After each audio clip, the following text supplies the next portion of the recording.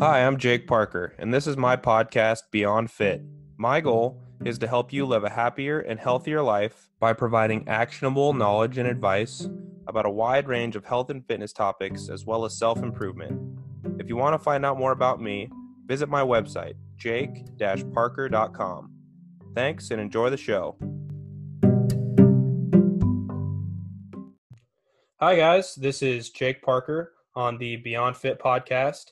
My guest today, it's his third time on, so I'm excited to have him back again. It's Johnny Zubak. He's the co-host of The Art of Charm. We've gotten to know each other pretty well over a few of these podcasts and getting to chat here and there over the past few months.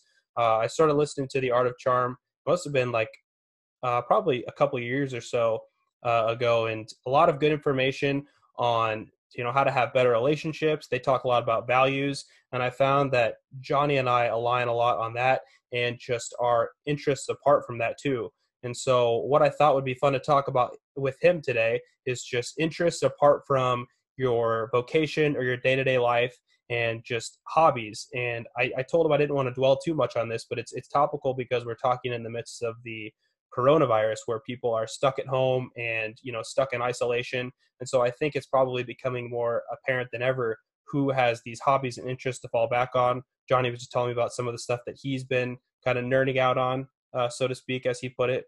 So without further ado, I'll let Johnny give a little bit of an introduction on his end. Well, thank you very much, Jake. And yes, this is my third time. I almost feel like I'm a regular on your show, Yeah, like I'm one of yeah, the boys. So for I sure. am much appreciated, and I love that. And thank you for having me on as much as you do. And I am always here for you, my friend. That is wonderful. Yes, co-host and co-founder of the Art of Charm podcast, coaching company. I've been immersed in coaching, psychology, human behavior for close to about 19 years now, almost 20 years. It's my life's work, and we have a lot of fun with it. And we're building a legacy of info and open source material for everybody. And as well as that, we have a personal mission to affect the world in a positive manner from our little corner of the internet. And Jake is a part of that. So thank you. Yeah, so for me, one of the first things that jumps to mind when I think of, having an interest or a hobby, a lot of the times it's music. And for you, you have a band that you're a part of and you like music. So I thought that we could talk a little bit about that, why that's important to you, and how it's kind of sort of maybe, I don't want to put words in your mouth, but it seems like a really creative release, and just something to really become immersed in, to kind of enter that flow state in a different area. Well, I think everyone needs to have an opportunity to reach flow state from many different areas, as you mentioned. Music certainly is one of them for me. It was my first real passion, Mm-hmm.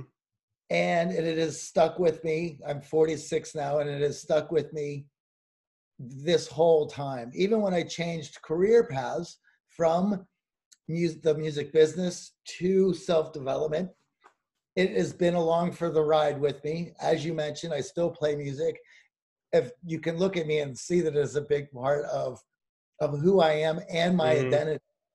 And having an anchor to your identity allows you to hold one foot in the gutter and one fist in the gold, so to speak, where you're Mm-hmm. always rooted in something that is your character, so that you don't lose yourself in today's world, where with all the technology it is, and everyone's so busy, it is so easy to lose sight of your goals and who you are, and start chasing things that Mm-hmm. lead you far away from where you've started.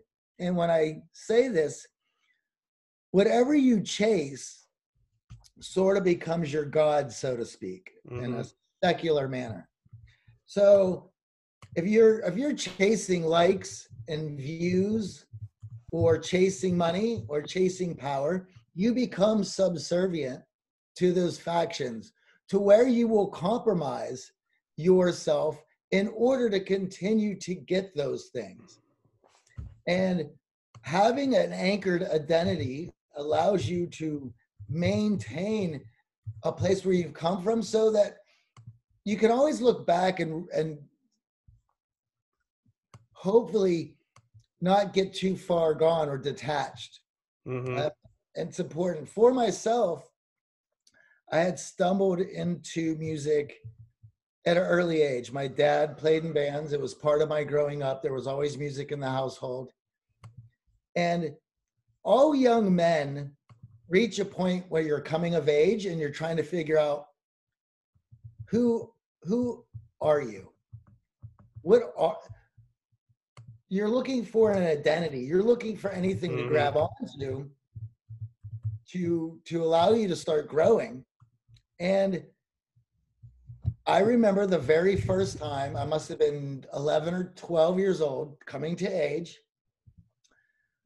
where I finally felt connected to something for the very first time. And I found that connection through a movie called Over the Edge. Okay. That movie was Matt Dillon's very first movie. Matt Dillon was like 14 when he was starting it. And they found him to play this role of the bad high school kid because they went to a school looking for characters. They went to the school to cast their movie, and they found Matt smoking cigarettes under the stairwell, skipping class. And so he was the character they were looking for, and they put him in this role. Now, as a young kid, I was in the music. My dad played in bands. I was into that sort of rock and roll culture, but I was also going to Catholic school, and I didn't connect with any of the other kids. I always felt odd man out. Then when I saw that movie for the first time, I was like, whoa, kids like me. And the soundtrack to that movie was Van Halen and the Ramones and the Cars, and it was the first time from the point of coming to age where I felt connected to something. I realized that there was other kids like me. And so that movie was a big influence on the music and the way I dressed and my attitude at a very early age. Some could say that movie got me in trouble, but for me, it was the first time that I saw a connection or an identity or something that I could feel good being a part of. And then finding other kids like me slowly started to work out. I think one of the best things in life, or I think that all of the best things in life, there's some sort of like a yin and yang. And so like what I'm thinking here is like, I definitely think it's really important to have community. And I think it's just as important to have individuality. So I think that people need both of those aspects because, you know, community kind of helps you explore different things and like find groups of people who are like you. But you also have to take pride in being an individual and knowing that there's never going to be another person quite like you. And just to go even further, I am a big believer in following your intuition because I feel like that's part of what makes us so unique and so individual. It's why you chase music. It's why I chase fitness and working out to a large extent. You know, we all have these interests, and I think that we should explore it deeply and broadly to find out who we are and also find the best communities for us.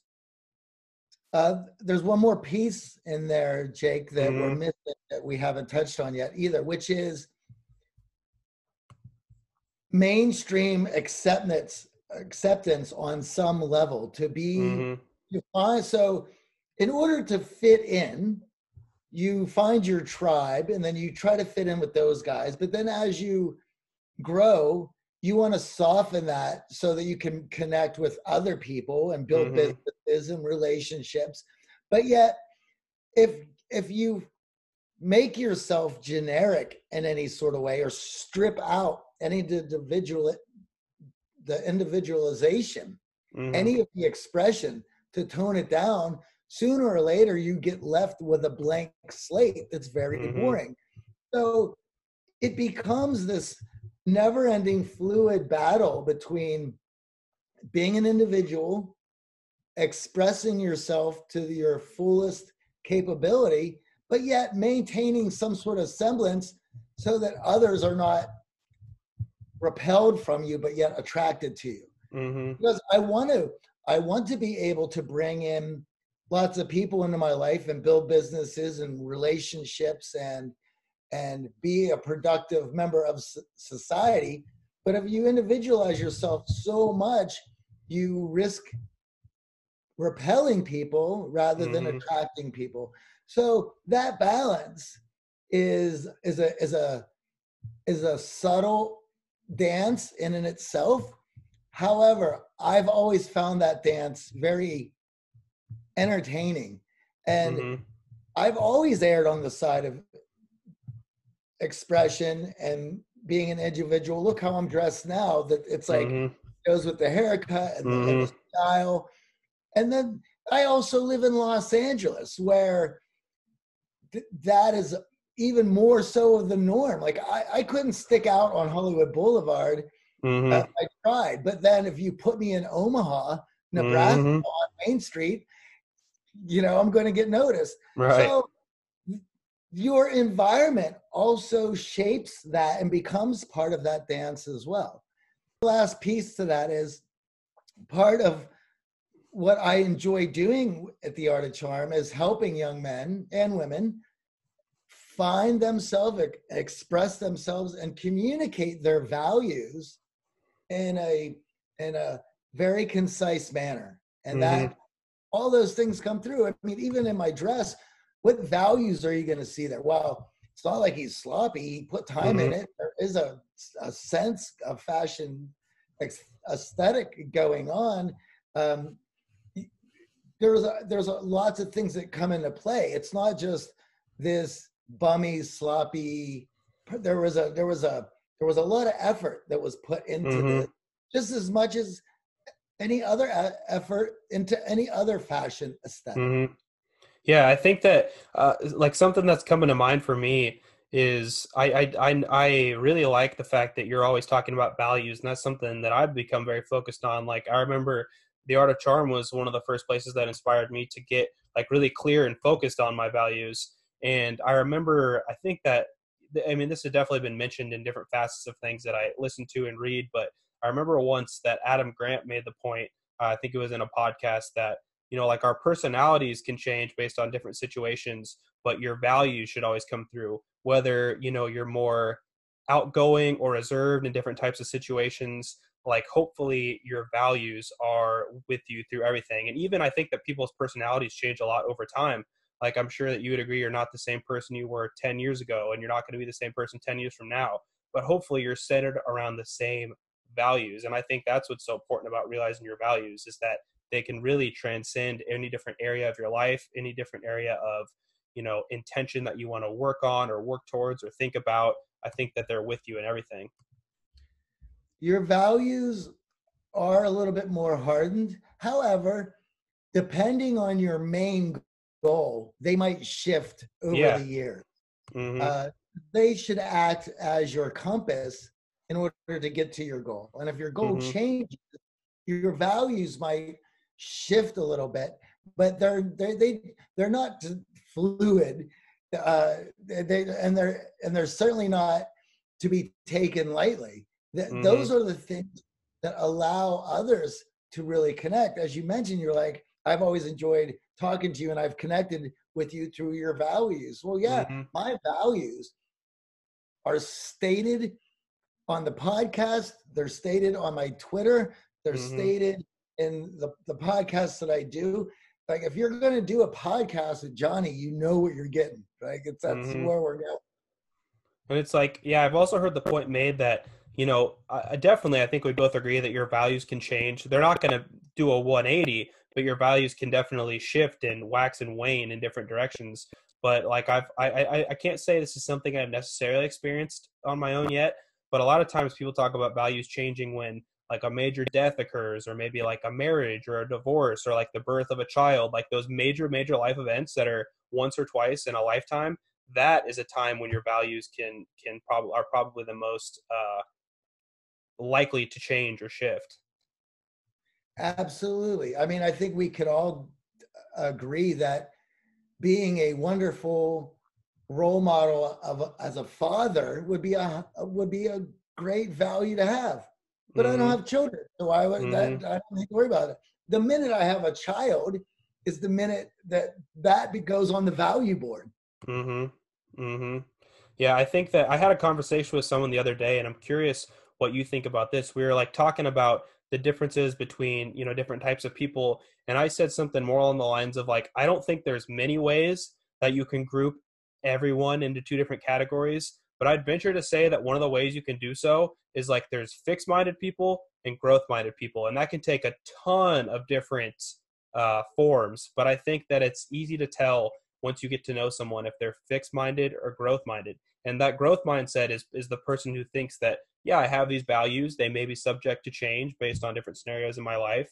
But, I feel this way. I know what's important to me, but I also am accepting of new thoughts and new information. And I don't let people's opinions of me or people's, thoughts about the world uh, to a large extent impact the way I think, but yet I consider all information and how it has to do with my life and with my values. 100%. And we're certainly going into times where we're probably all questioning if the values we held up until this point are the right ones that are carried through Mm-hmm. what's going on right now in the corona crisis. Mm-hmm. Do you think that, I mean, I also get a little bit nervous about making generalizations because I don't think that's fair either. But I do think that there's a point where you realize someone's true colors come out and you can kind of tell, oh, okay, this person seems like they're rather fixed in the way they view the world. And it's not that you can't be a very convicted person. I think many people that have a growth mindset are very convicted. But I think it's kind of like the anti-fragile uh, concept that Nassim Talib, or however you say his last name, first kind of talked about, where like the tough things in your life make you more resilient and more strong and more just complete in overall, rather than like tear you down. And like the example that keeps popping into my mind is like, I think that high value people for the most part can't, hear someone call them a mean name and get upset, or can't hear someone like talk poorly about something that they enjoy and that gets them like upset, or that gets them all out of sorts. I think that having an internal sense of control and, like you said, just knowing yourself and knowing why you believe certain things is important. Having an understanding of your belief systems is incredibly important. It allows you to make difficult decisions. I think a lot of people tend to be very nebulous in goals and aspirations and their cares in life because that allows them to be fluid or be able to bend or pivot when they need to.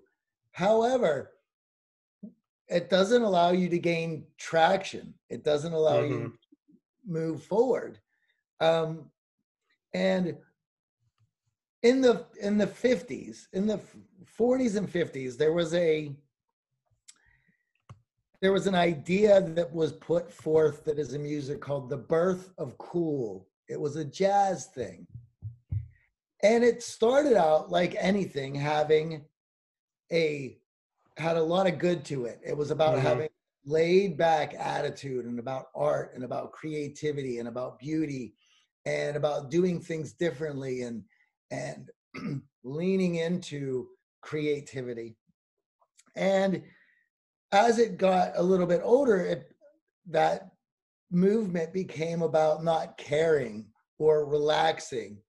However, it had gotten so far that now people don't care about anything. And if Mm-hmm. you care about something, well, that makes you uptight. That makes you uh, stiff. But Mm-hmm.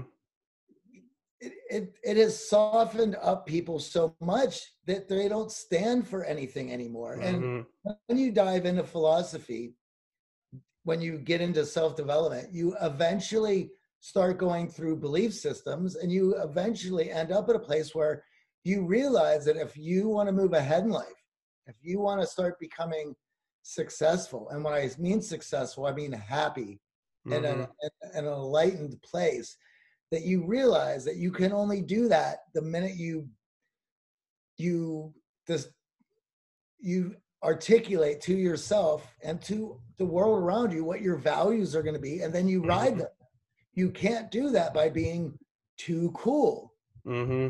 Yeah, I really agree. Like, I think that more and more you see just like people kind of acting in a way that it's like, oh, being apathetic is cool. And like, oh, just like you saying, like, it almost sounds silly to be too cool for something because it's like, sounds like something that people do or act out in high school, but it's like some that sticks with some people. And especially it's frustrating, I think, with people that are my age, like in your 20s, it's like, oh, like I don't care, like I want to put in the minimum amount of effort. Where it's like, I think it's cool if someone really does care about something, and I think that caring about something can transcend like any interest. Like I'll talk to someone who cares a lot about anything. Like I care a lot about fitness, and so that's what I like to talk about.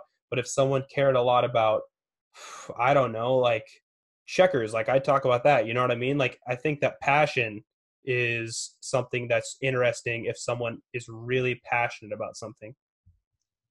Absolutely. And that passion makes you an individual. Whereas uh, being too cool for everything doesn't define you in any manner, and it makes you Mm-hmm. very generic. Your passions, your interests, the things you care about, these give you, these allow you to express yourself in some manner. Mm-hmm. Yeah, and I think it's tough to be vulnerable too. If you really are passionate about something, you usually are passionate enough to be vulnerable enough to admit when you don't know something because you care that much about getting better. Whereas a lot of people probably feel like they have this guard up against vulnerability, especially this crowd of people that we're kind of talking about that's, too cool. They probably have never felt vulnerable about everything because that's the same group of people that is like the typical know-it-all sort of personality as well.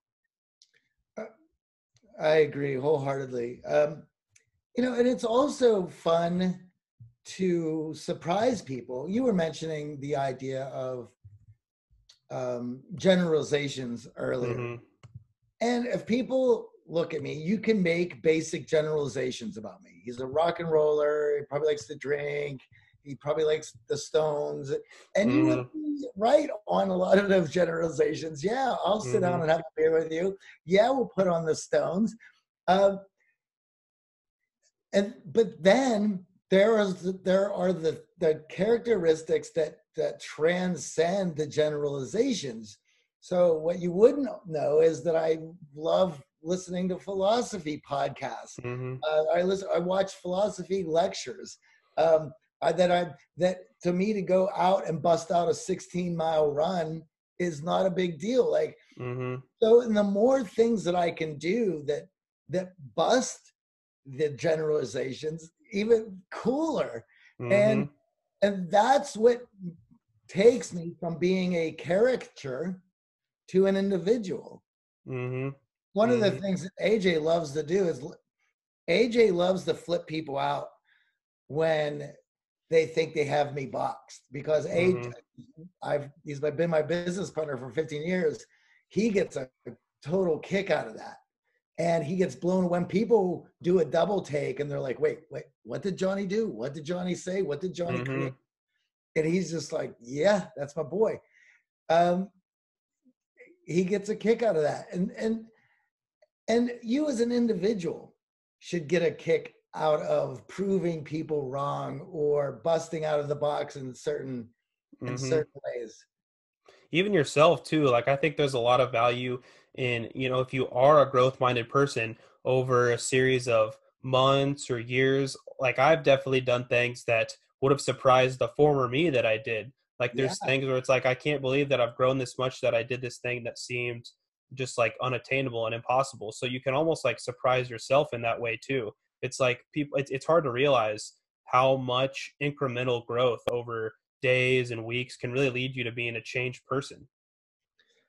Yes. And one of the things that we talk about at AOC, Art of Charm, our acronym has been taken.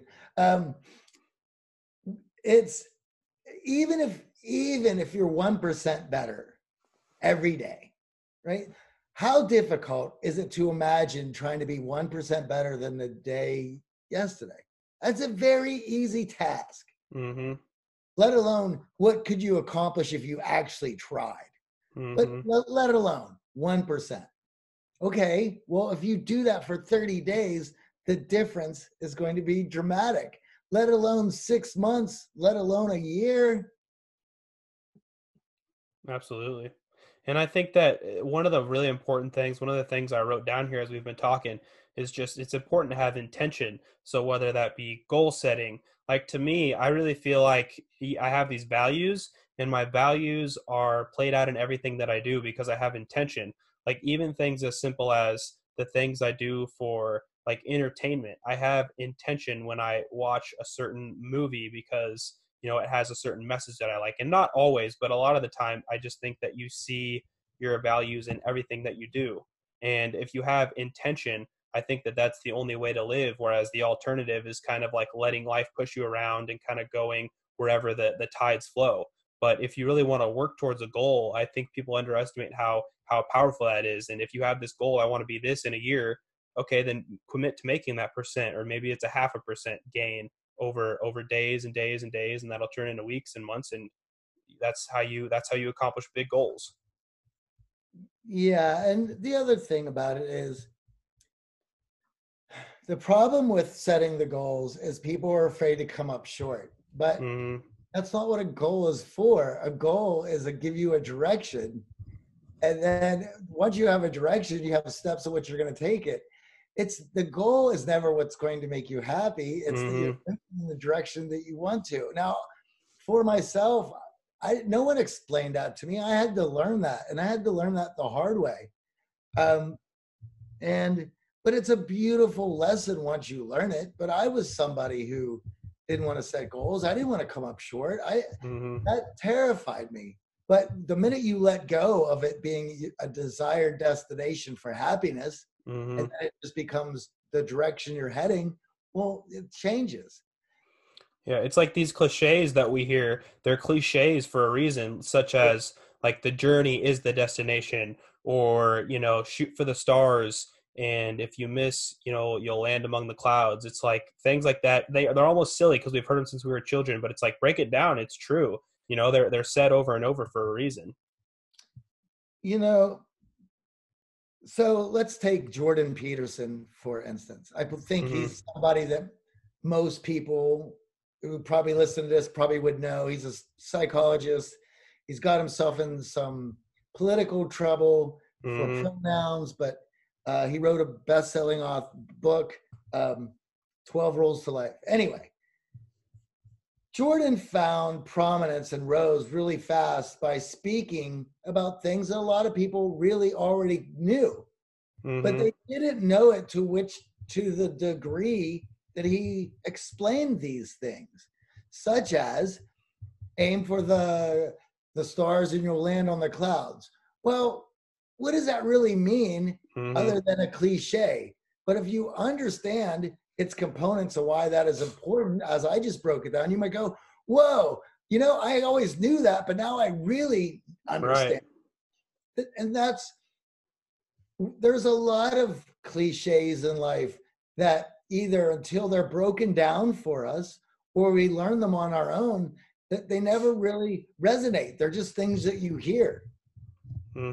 And just like I think that it's the same way with his 12 rules for life. I read that a while back, and like none of the rules were like super No, crazy things that no one's ever heard of before. It was just from his experiences and from him observing people. He just says these things that, like you said, we know, but sometimes we don't know how to put them into words, or we don't realize how simple and basic they are at their core.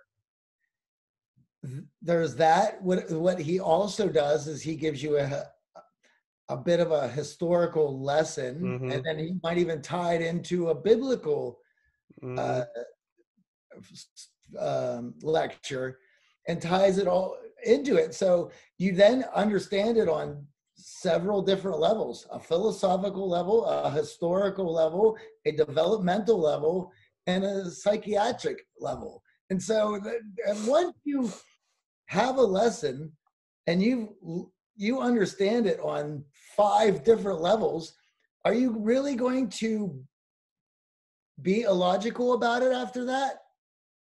Mm-hmm. I mean, you almost have to be a bit slow then to not understand it. But Yeah. but this is also sales, and it's also persuasion. Um, a lot of people, and yourself maybe included in this, and I could tell you that sales wise, I'm not very good, because a good salesman understands that he has to repeat himself multiple times. He Mm-hmm. understands that human psychology needs to hear something several times in order to comprehend it. When it comes to persuasion, uh, there's many different avenues that you have at your linguistic disposal in order to convey a message through somebody. Now, I like to give people benefit of the doubt, and I like to stop after I've said something 2 or 3 times. A real salesman will keep drilling in until you buy the product. Mm-hmm. But a regular person who's not in understand sales has a governor where they stop. If you go to a car lot, those guys are going to continue to push you until you leave the car lot. Mm-hmm. If they're effective and want to keep their job. Whereas somebody like me, I'm like, I'll ask you 2 or 3 times, and you're like, listen, I'm just looking. I'm like, hey, and I'm Yeah. going to bother somebody else. Mm-hmm. But a salesman is going to be, well, let me tell you a bit about this. How Mm-hmm. about you sit down in it? How do you feel right now? Look Mm-hmm. out over there. Imagine yourself driving down the road. Like, they're going to sell you. That's Mm-hmm. their job. Yeah. But that's a skill that gets developed. Yeah, and it's like conviction too. I think that, most people that think more like us don't find themselves convicted about too many things. We're like, again, the growth mindset, you're open to new interpretations and new thoughts and ideas. And what it takes to, sell something is, this is the number one, this is the best, you want this is why you want this. Whereas it's like, oh, well, what do you want? Well, what do you think? Like that stuff is not going to lead to like a monetary outcome if that's like the X's and O's way you're looking at something, like the sales sort of example. Well, it's just deeper levels of psychology that a Mm-hmm. salesperson is willing to go to. Mm-hmm. For a sales guy, to have a sales mindset, if somebody's on the lot, then they want to buy. And until they buy, you're going to sell to them. You might get them to start talking. You might get them to explain their needs so that you are better able to sell them. But they are a potential sell until they walk. And even when they walk, if they still haven't bought and they're still talking to you, then you still have this opportunity to sell them. That's a sales mindset that needs to Mm-hmm. be cultivated and developed. That's a skill.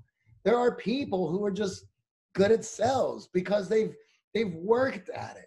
Not everyone's cut out to be a salesman. That's a mindset. That's a Mm-hmm. skill. I heard something really interesting one time about car sales, and it was like, when the person, say you go out and take a test drive, the dealer is going to try to like tell you what to do, like go turn right here, go up this street, stop here and do this, and it's like getting you used to following their like thoughts and patterns and ideas. And so then when they go in to make the sale, they're like, so you want to buy this, right? So you want to do like this money months financing, whatever. You're already conditioned to like following their what they tell you to do. So it is interesting how many layers of psychology can be in stuff like that. Well, yeah, it's just compliance levels. We Mm-hmm. all do it. It's but as I mentioned, some people have a governor where they stop themselves because Mm-hmm. they start to feel pushy. But a sales guy rips that governor right out because they have a job to do and they're conditioned and cultivated mindsets to be able to do that, to work past that governor. Mm-hmm. Yeah, and I think unless you're doing something that's really outright non-ethical and immoral. Like there's nothing wrong with the fact that they do that either. You know, they're trying to do the best that they can at their job.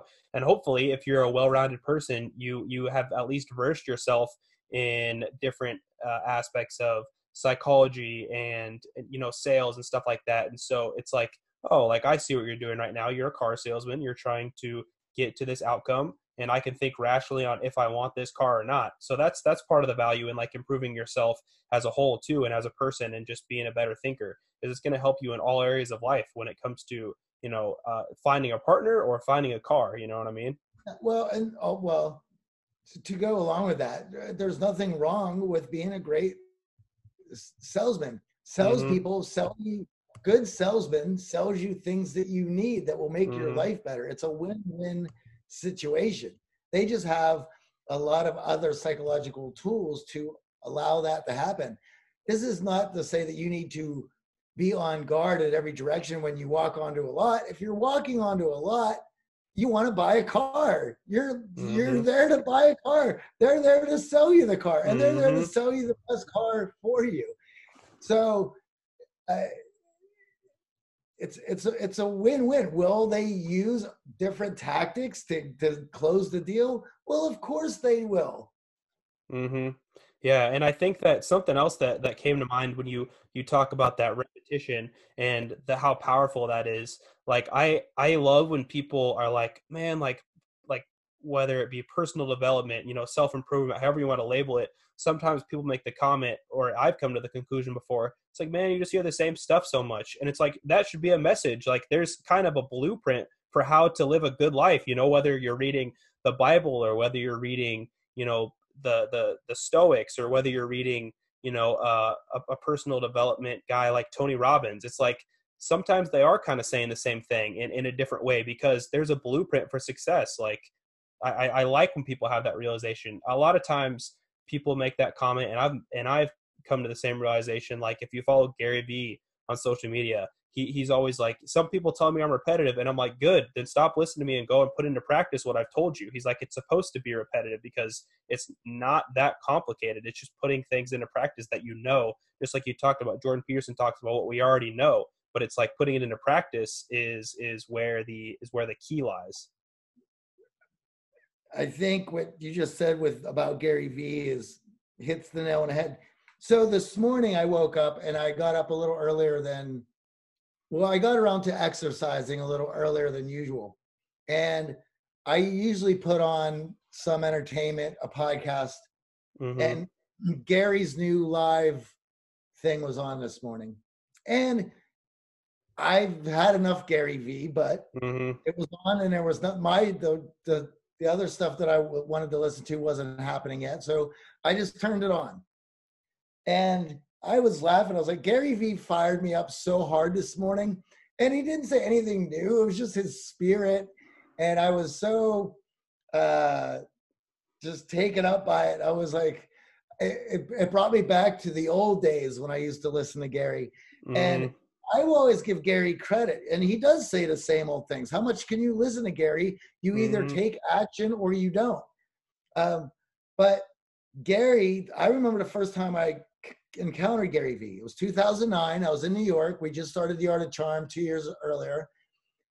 Maybe it was 2008. Regardless, it was a pivotal year of, did I make the right decision? Mm-hmm.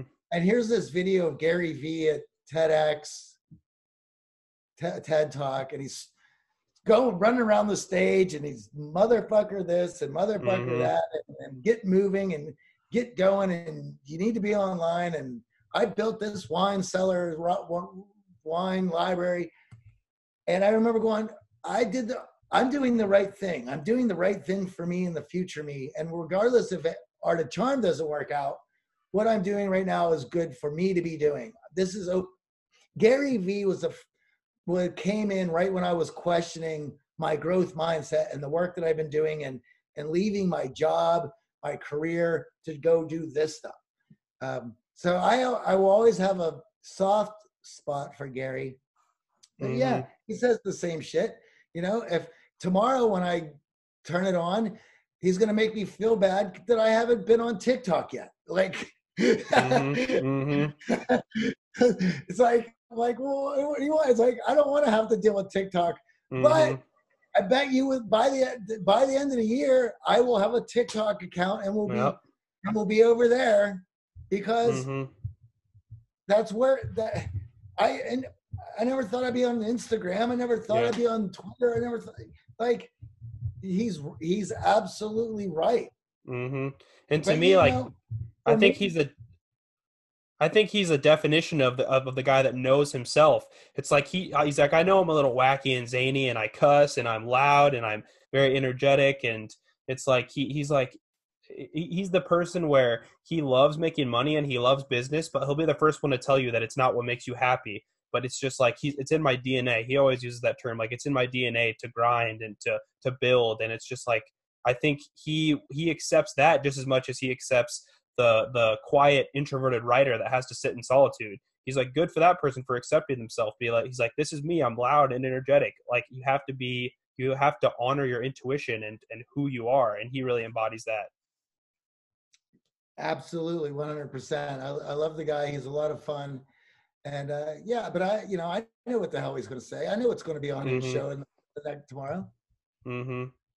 So beyond that, I'm curious what else you have delved into more with more time in your hands. You talked about the fact that you like to address these more fringe topics. Is there any books you're reading right now, or any like really specific kind of wormholes you've dug into that have took up your time and have you've thought a lot about? Um, well, because of the coronavirus crisis, um, we had to shift our company's focus. Mm-hmm. Now, there have been a lot of things that I've been wanting to do with the Art of Charm for a long time, but I've always found an excuse not to do them because we had other things that we needed to be doing. Well, this Now, has no excuse. all the opportunity in the world. So I got all this gear here because I have to go live. I get to go live every morning, and we're doing it in all of our platforms. And I got all this tech and all this gear, and I've been going live every day. And I've been branching out and doing all these new things, and it's been a blast. And I'm learning, and like even today, I didn't know how to bring on a guest, so Mm-hmm. I'm doing my live thing, and then I dialed up the guy, and I had him talking into the mic Mm-hmm. through my phone because I didn't know how to bring up a split screen and do Zoom and Mm-hmm. between restream and blah blah blah. I'm gonna make it happen. And I was laughing because Gary Vee this morning when I put it on, he was filming his computer screen because he didn't have tech. So, and I was just like, he doesn't give a fuck. Why should I? Like, it's like just do it. And I'm having a lot of fun. And what is very important for everybody right now is that you see the opportunity that is in front of you. You want to show if you're lucky enough to be able to work from home, you now find yourself in this transition. You never want to go back to that office. Show that you're more productive right now working from home than you Mm-hmm. ever were at that office. They'll never want you back. You Mm-hmm. like there's yes, this is awful. Yes, I wish it never happened. Yes, lives have been uprooted, upended, flipped upside down. But also, yes, there's so much opportunity right now to do everything's on hold. What are you Mm-hmm. doing? Get it to go. Like you have this opportunity to do some stuff you've always wanted to do. And guess what? If you're not doing it now, then you never really wanted to do it in the first place. Yep, yep. It's just like, yeah, you realize if you have just been bullshitting yourself or not, for a lack of a better term. 100%. I couldn't have said it better myself right there, my friend. So where do you see this like the imprint this has on the show moving forward and with your own personal endeavors with all this individual sort of like more high rung intellectual thinking? Do you want to bring that more into the show, or keep it sort of like as its own separate thing, maybe? I don't know. I mean, I think both mine and AJ's personalities are what makes the show work, right? I'm the creative rock and roller Mm-hmm. philosophy guy. He is the science data driven CEO guy. So our personalities work really well. We between the both of us, I think we cover everything, and we can fix your problems. Um, and I think this opportunity gives both of us a break to expand, to learn new things. I know he's doing a bunch of new stuff as well, and we're both really excited about what's going on at the moment. Mm-hmm. As I mentioned, uh, we consider ourselves lucky. We consider ourselves uh, to have this opportunity, but we're also highly appreciative of that opportunity and humble that we're able to do this. Um, so we want to make sure that we come out of this stronger than ever, Mm-hmm. being given those opportunities. Yeah. Because if not, then it was a waste of our time. Mm-hmm. It takes a lot of self-discipline. I think it's important that you ingrain self-discipline and habit to, like you talked about, get up first thing in the morning and get that workout in and listen to something positive, and not just default to our setting of just laying on the couch watching Netflix, because yeah, that might be pleasurable for a little bit, but eventually you're going to feel the need to do something productive. Like we all know the feeling after getting a workout in, after getting something productive done, creating something. The long-term gratification over the short term, I think, is always going to lead to a win if you want just a general way of looking at things, looking and going about things. Yeah, and you have to be able to find the joy in progression. Mm-hmm. Um, we had a friend on the show, John Livesay, and he said the most important thing for young people is to change the idea of perfectionist to progressivist, Mm-hmm. um, or progressivist. I can't remember his term, but basically it's let's get into the idea of moving forward. Let's get into the idea of getting better that one step, no matter what it is that day, whatever skill it is. And once you make that shift, I mean, everything in life becomes every day is fun. Mm-hmm. Yeah, and it's like perfectionism often stops people in their tracks, because it's like, oh, like I couldn't be expected to do that. Like it won't be very good. But it's like anybody who does anything that you admire started from somewhere. And so that's why it's so important to have that progression mindset and that emphasis on getting 1% better every day. Well, let's use the Gary Vee example again since we brought him up. Mm-hmm. How quickly do you think Gary Vee could have a full-on production tech setup at his house to go live every morning? I'm sure very quickly with his connections and network. Yeah, and what did he end up doing? That wasn't fast enough. Mm-hmm. It was that he was filming his computer, like I don't know, it was so bad, but that he didn't he didn't care, and Yeah, he that's what cares what he has to say. Exactly. and it's like if he doesn't even care, why should you? Mm-hmm. He has, it's what? Because somebody's going to ask, "Hey, dude, your camera's blurry." Uh-huh. Okay, Like, then yeah. watch something else. Like it's, Here's not HD, not, this or that. yeah, and here the other thing is, I just got a bunch of these components this week, but I've been going live for 2 weeks since this stuff broke down, Mm-hmm. adding every day because I was like, I didn't want to waste time. I was like, I wanted to get started. I had all these ideas. I wanted to talk about all the social phenomena that Mm-hmm. this virus and situation has brought on the world, waiting for me to get a ring light and a this and a tech. And like, I didn't know. Let's go. Like, it's Mm-hmm. happening now. I wanted a working recorded document of my thoughts while this was happening. I couldn't do that if I was waiting around.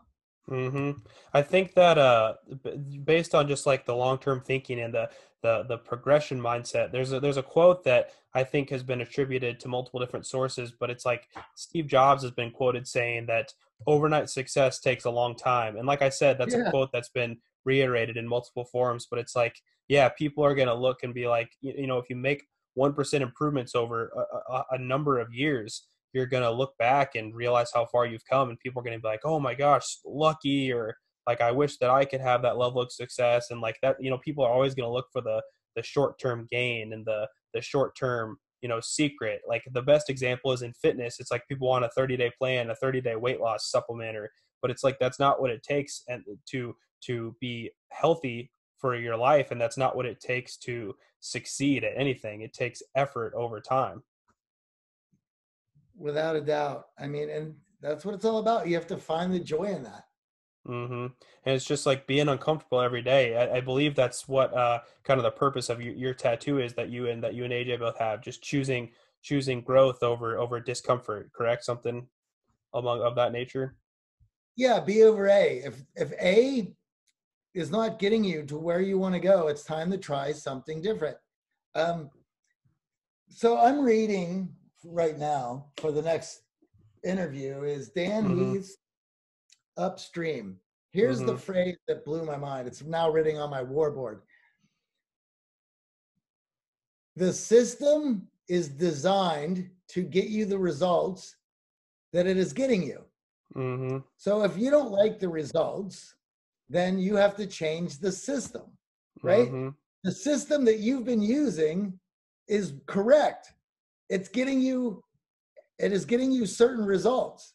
So if you don't change an input, you won't change an output, right?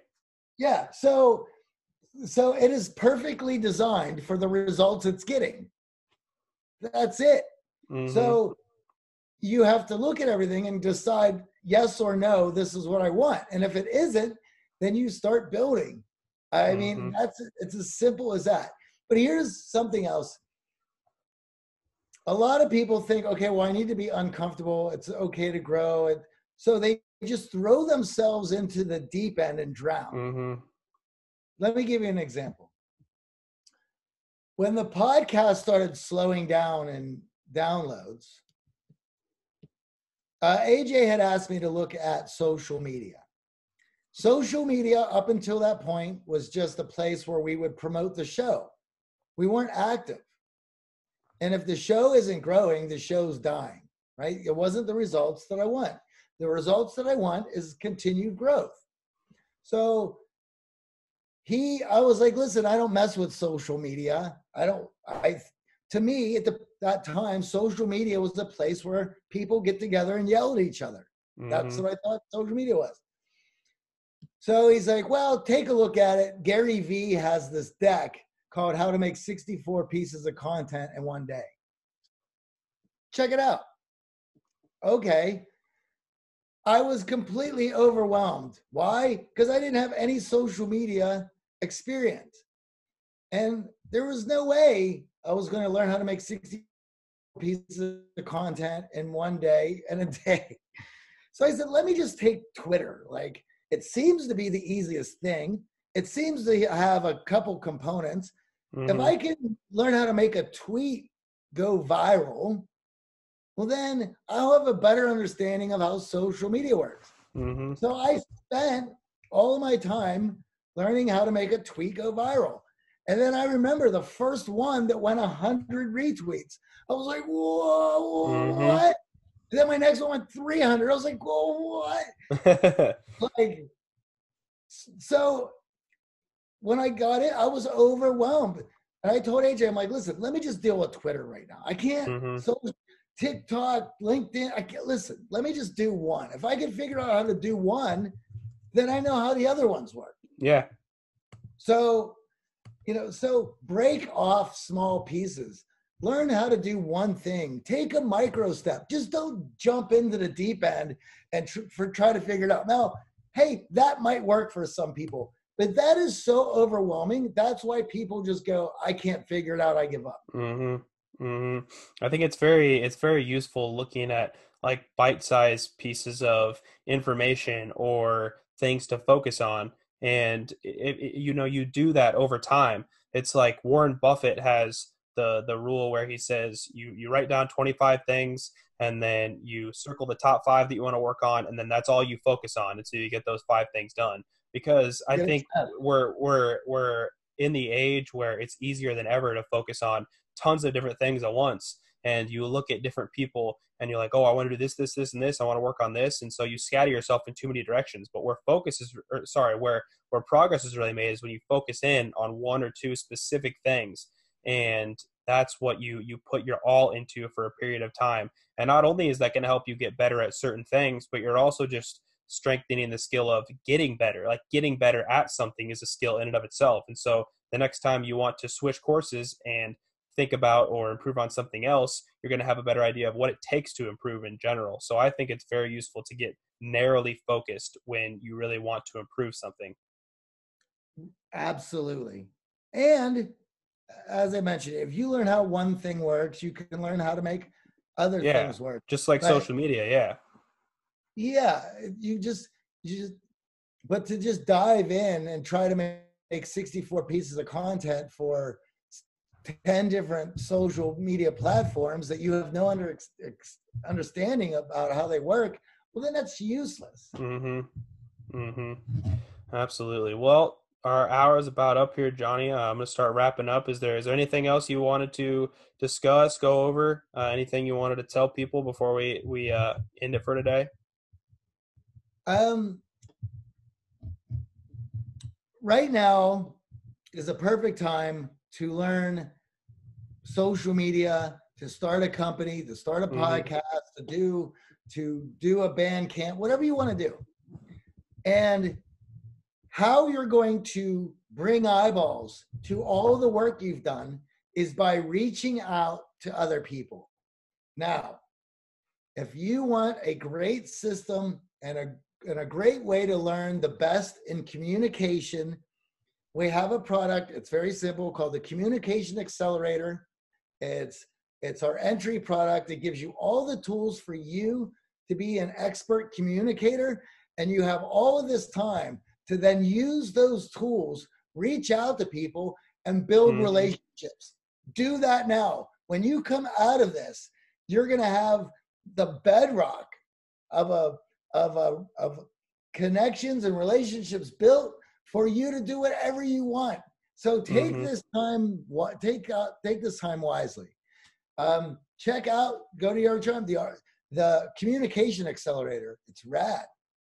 I think that there's two things that make just the time, if you look at like the time we're living in, just this time period as a whole, it's like with the internet and technology being what it is, it's number one, it's easier to, there's hardly any barrier to entry anymore. Like you can become famous on Instagram or Twitter in a week if that's what you're after. If you want to, like, say if you're doing something like making videos, or you can start a podcast like I did and reach out to your favorite podcast hosts. Like I wouldn't have never imagined that I would have you and AJ on my show, but I just asked. It's like you said, I think that it's a podcast I listen to, and it's one of those ideas that you hear a lot in self-improvement and personal development. It's like, just ask, because the worst thing that can happen is someone doesn't reply or says no, and then you're just on to the next ask. It's just ask for what you want.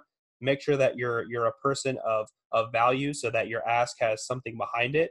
And then just the other layer on top of that is it's easier than ever to communicate with anybody you want to communicate with. And I'm sure maybe you've heard before about the Thousand True Fans article, and the fact that we live in a time period where with the internet you can reach this very minute group of people that's interested in what you're interested in, whereas you don't have to be a generalist or specialize in one thing like you had to in our parents' time. We have all these opportunities available. I think that you got to just enter the arena in whatever sense that is for you. Just like the great quote by Teddy Roosevelt: be the man in the arena, take action towards something. Because anytime you work on improving something, it's like we said, even if you fail, you know what it takes to get better at something in the future. Yeah, through all the social media, you know how easy it is to build 1,000 followers. Mm-hmm. Like easy. It's fun, and Mm-hmm. and you. It's called social media for a reason. It's not called look at me media. It's called Mm-hmm. social media. The more you reach out to other people, the more it comes back to you. And what people don't get is they're just focused on their followers. Don't worry about your followers. Your first, spend 1 week just reaching out to every content creator on the platforms that you use that you like. If you're on Twitter, reach out, spend an, uh, an hour a day, Mm-hmm. not even, to reach out to every Twitter personality that you think is entertaining, that are on a reasonable level, right? If you're not going to reach out to Lewis Howes and he's like, reach out to the guy with 10,000, 6,000. Mm-hmm. You like, they'll write back, and then they'll see that you're following them. Here's what you write. Hey, I really enjoy your Twitter. I wanted to introduce myself because you're going to see me interacting with it. I've gotten a lot of value from it. And if there's anything that I can do to help, let me know. Right. And that's all you got to do. You send that message out to 30 guys, 30 Twitter avatars. Make sure that you have some that are going out and you're interacting with their tweets, meaning you're commenting, you're retweeting it, Mm-hmm. and they're going to start retweeting your stuff. You would be, it's insane how fast it goes. Mm-hmm. And it's like I've heard Tim Ferriss make the point before that like he's like, call it content creators in this broad context that we're speaking about. It's like they don't get as many people reaching out and just saying thank you, I enjoy your work, as people might think, because No. it's almost one of those cognitive biases that people have where like, oh, I'm not going to reach out to Johnny from the Art of Charm because he probably has a bunch of people reaching out to him already. Well, that's what the bunch of other people think. So just be that person that says something and take the chance. And like I said, the internet is so easy to leverage. It's like you can reach out to 100 people, and if 2 reply, it's probably going to be worth your time. It is worth your time. In fact, I probably reach out to a new creator on some format every day, if not more than if not more. Bands I like, Twitter avatars that I like, podcast people that I like, wherever YouTube content creators that I like. I write, if I dig your stuff, you get a message from me. I do it all the time. Like, I don't even think about it. Mm-hmm. Here's another one for you. Here's how easy this is. So last year, I was going to Portugal. And what did I do? I went to Google and I Googled rock and roll bands Portugal. Mm-hmm. And then a bunch came up. I went through all their music, and everyone that I liked, I sent them a message. Hey, my name is Johnny. I dig your band. I saw you guys on YouTube. This video is cool. I'm going to be in your town from these days. Can you point me out some cool things that I should see on a rock and roll level? Every band did not write me back, but several did. And I met some of the people. They came out to have dinner with me. They came out to take me out. They came to meet me because they're like, look at this dude. You know, like, I do that all the time. That's just who. Make it a habit. Just, I just do that. That's for accumulation of our habits, as you know. Yeah. Do you want to use this technology for the tools that it is, or do you just want to squabble with people on it? Mm-hmm. No doubt. Well, thank you, Johnny, for another great episode. You always have some positive things to say. I appreciate that. I always have fun talking to you. So I look forward to doing it again soon, and all the best to you.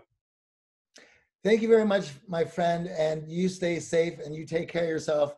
And hopefully we'll be having a beer together sooner than later. You bet.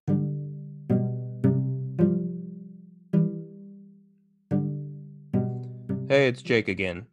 If this podcast provided you any value, I'd encourage you to share it with someone who you think might enjoy it. In addition, it'd really help me out a lot if you would go and subscribe or leave a review for my podcast. It's super easy.